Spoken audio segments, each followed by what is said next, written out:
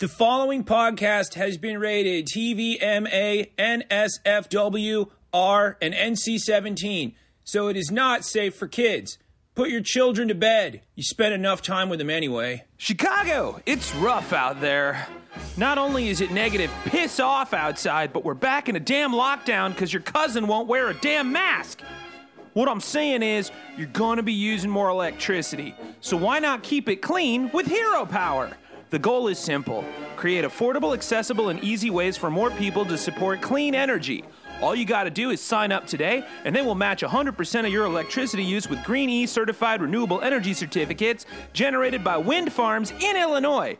Nothing changes with your service, there's nothing to install. You continue to pay ComEd. The only difference is now ComEd pays Hero Power for the supply portion of your bill, and they send that money to local wind farms. It takes less than 2 minutes to sign up, even less if you have your ComEd bill next to your text in hand. You can cancel at any time, no termination fees, and hey, you say you heard this from Chad the Bird, they'll take $25 off your next electricity bill. That's a deal even 2021 couldn't kill. Hero Power customers have already funded over 5 million kilowatt hours of clean energy, so get in here and do your part. Go to myheropower.com right now and support clean energy while you hunker down, stay safe, and hey, keep it clean. Times are getting a little easier these days, but that don't mean taking time for yourself needs to. When you want a drink, you want to work for it. That's why I only drink Malort. Its unusual full-bodied flavor of deck varnish and viper piss is a taste savored by two-fisted drinkers. So if you think your two fists are strong enough, why not grab yourself a shot of the only booze big enough to knock some sense right back into you? Jeppson's Malort. It'll kick your ass for you, so you can take time taking her easy. Proud sponsor of Chad the Birdcast, which is what you're listening to right now. Come on in, weary, traveler. Welcome to the Birdcast. My name is Chad, I am a bird, and this is where you're at now. I don't know if there's any more information needed, but if there is, please email me at thebirdchad@gmail.com. I would be happy to answer any questions. How are you? Is a question I don't need to be asked because, I'm in between. I'm getting back out there doing more shows slowly, but, safely. And it looks like things are opening up a little bit again. I don't know, maybe a little bit. But we did have some tragedies. We had some insanities happen in the last 2 weeks. And one of those is that we lost Meatloaf Aday, a.k.a. Marvin Lee Aday, a.k.a. Michael Lee Aday. Which is, complicated because on one hand, Meatloaf. On the other hand, Michael Lee Aday. Meatloaf, who wrote this amazing stuff that I absolutely have emotional reactions to. And on the other hand, Michael Lee Aday, who lived his later life being super anti-mask mandate and possibly anti-vax and definitely not 100%, but probably died from COVID-19 because he refused to get vaccination. But that's not been proven. The family has not released how he passed away, so let's not jump to conclusions, although it's not a hard leap. And also remember that he was a climate change denier who was talking about Greta Thunberg being brainwashed, and he rode out into the sun on a really rough road at the end there.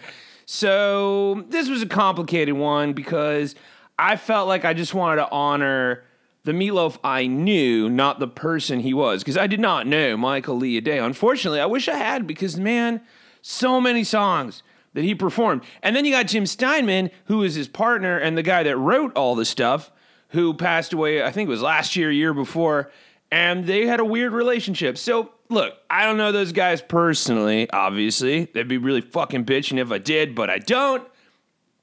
All I knew was Bat Out of Hell 1 through 3. So that's where I came from in this eulogy that I gave for Meatloaf. I don't mean to laugh at the death of a person.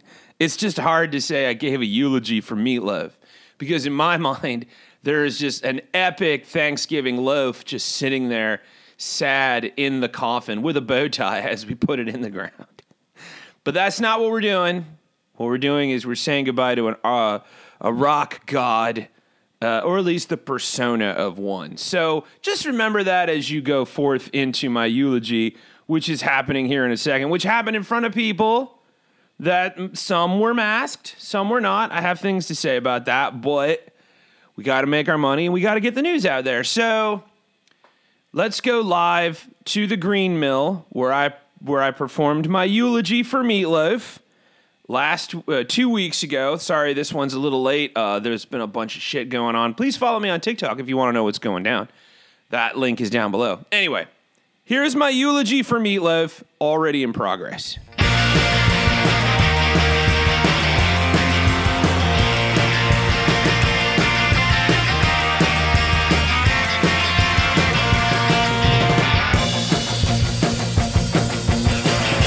Promise that you like me, cause it could go downhill. I can't promise that you love me, but you probably will. I can't promise you forever, baby, cause that just way too long.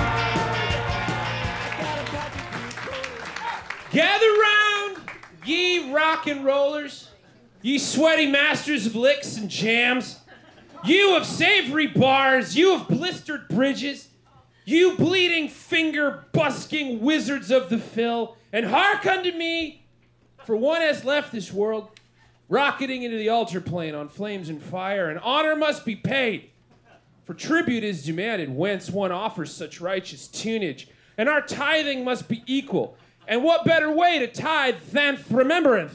So, raise your glasses, not now, like in a minute, I got some shit to say. In glorious tribute of that which was Meatloaf. It is a tricky thing, memorializing your heroes, because, like, they're people, man, and people suck, okay?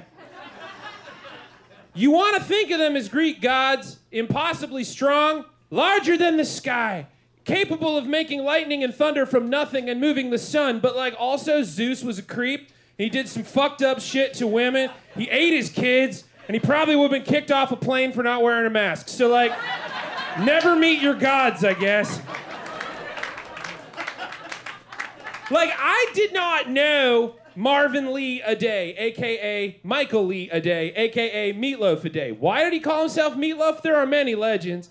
One being that when he was born in Dallas, his father, who was an alcoholic ever since he got back from World War II, suggested that the doctors put meat on his crib because when Meatloaf was born, he was bright red and, quote, looked like 9 pounds of ground chuck. He'd go on to play defensive tackle for the Thomas Jefferson Rebels, and he got the nickname ML because of his initials, and then that became Meatloaf because he was a big guy, okay? What are you gonna do? It works. I only knew the entity he became, because that's what our heroes truly are to us. Entities that activate us and cause us to reflect parts of ourselves that we fucking dig. So when I say we are here to remember Meatloaf, I mean the Meatloaf that birthed Paradise by the Dashboard Lights with Jim Steinman in 1976 in the back of a Honda Civic,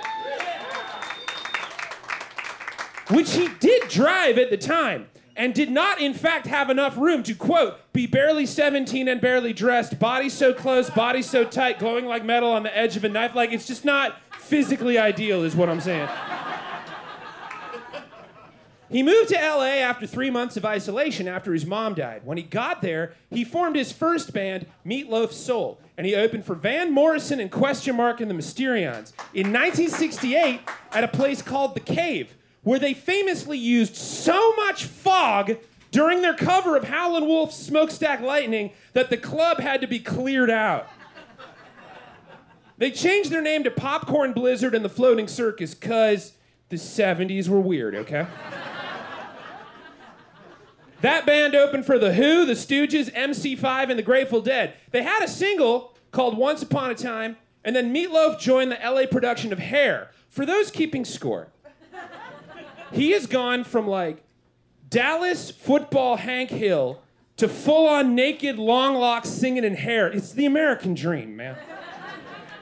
After that, Motown Records came to him, and he and Sean Stoney Murphy started a duo called Stoney and Meatloaf, which, incidentally, is what I am doing tonight.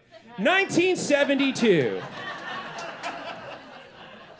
Meatloaf goes back to Broadway with Hair, and he meets his future partner in glorious rock and roll crime, Jim Steinman, and they start writing Bat Out of Hell.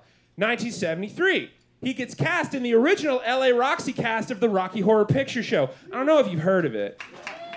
It's like a goth drag clown musical about aliens at a haunted New Year's Eve party. At least that's what I remember. I was pretty tanked. Rocky Horror becomes a movie. He comes back as Eddie. He leaves theater to focus on his music, but then National Lampoon's Broadway show Lemmings needs an understudy for his bud John Belushi.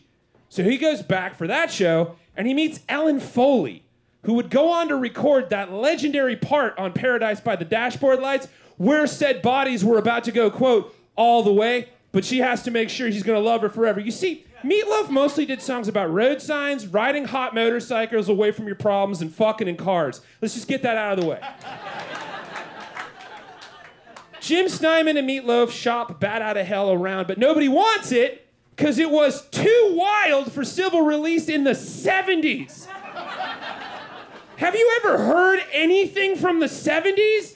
You can get a coke bump by smelling the vinyl. Finally, Todd Rundgren hears about Bat Out of Hell. He loves it, and he produces it in 1977. Side fun fact, music nerds. The motorcycle growl at the end of Bat Out of Hell is not a motorcycle. It's Todd Rundgren on his guitar. There. Now you learned something. Tim and Meat form Neverland Express to tour Bat Out of Hell, and he gets famous being on Saturday Night Live, breaks his leg, and finishes the tour in a wheelchair. Bat Out of Hell goes on to sell 43 million copies globally, making it one of the best-selling albums of all time. And seriously, if your babysitter never played that for you when you were 7, are you even from the 80s? 13 years later, many adventures and health problems because he was just too much for one human body to contain. Jim and Meat create Bat Out of Hell 2, Back into Hell, which gives us the greatest driving on a highway rock and roll song ever scribed by human beings in the history of Earth, and that which Meatloaf is most known for anyone under the age of 50, and his absolute masterpiece, I Will Do Anything for Love. And before you fucking start with me, the thing he will not do is the shit he says in the verse before, okay? It's in the fucking song. I don't have time for this shit, and if you have to ask, you already know. After that, it's kind of what it is. He makes songs about bikers and babes going all the way, bars, beers, and bacon cheeseburgers, with album covers that look like the greatest fucking D&D campaign ever devised. In all of his 12 studio albums, every guitar solo is a gasoline fire. Every saxophone doesn't just join in, it screams. Every vocal measure, pure teenage adrenaline. Both Broadway drama and heavy rock and roll fused and forged in an iron smelt of hormones and passion that comes from this drunk leather werewolf soul that once cleared a club with too much fog juice back in 1968. That is the Meatloaf that gave me life in my hardest times. And that is the Meatloaf I want to honor right now, because that Meatloaf left this earth on a fucking silver black phantom, metal hot, engine hungry, restless and reckless, bleeding Chuck Berry red, on Les Paul, on humbuck, on Strato and Castor. And I heard him exclaim as he rode off into the moonlight, I love you, but you got a hell of a lot to learn about rock and roll.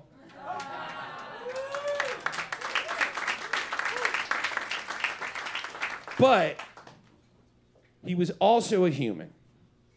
He lived his later life anti-mask mandate, maybe anti-vax, possibly so much that he did die from COVID-19, climate change denying, and he called Greta Thunberg a brainwashed idiot for caring about Earth. So that must be said as we turn another year into this pandemic.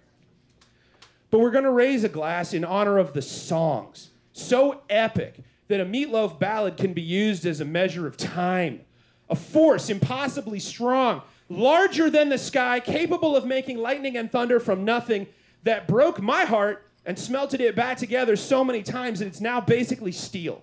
That's who we're drinking to right now. Because our heroes are gods that activate us and cause us to reflect parts of ourselves that we fucking dig, and they're also humans who kind of suck. but 2 out of 3 ain't bad. I love you. Good night. Chad the Bird, Greenville. So many conflicting emotions. Special thanks to the Barracudas for their kick-ass song Promises. That's what you hear on the back end. Thank you to Jepson's Malort and Hero Power for sponsoring me all these years. Thank you to Jacob Serio for recording, and thank you to you for listening. Sorry this one was a little late. Like I said, find me on my little link tree down below and join the Chad Experience, because there's a lot coming up. We're starting to get real fucking serious in February. We have new stuff you can buy, new shows coming up, new things. Oh, bud, you've no idea. It's so busy. Anyway, thank you for coming to the Birdcast, Traveler. Please make your way out through the gift shop and buy some overpriced dumb stuff. Or some underpriced great stuff. Or just get, like, gum. I mean, I could use some gum. I give up.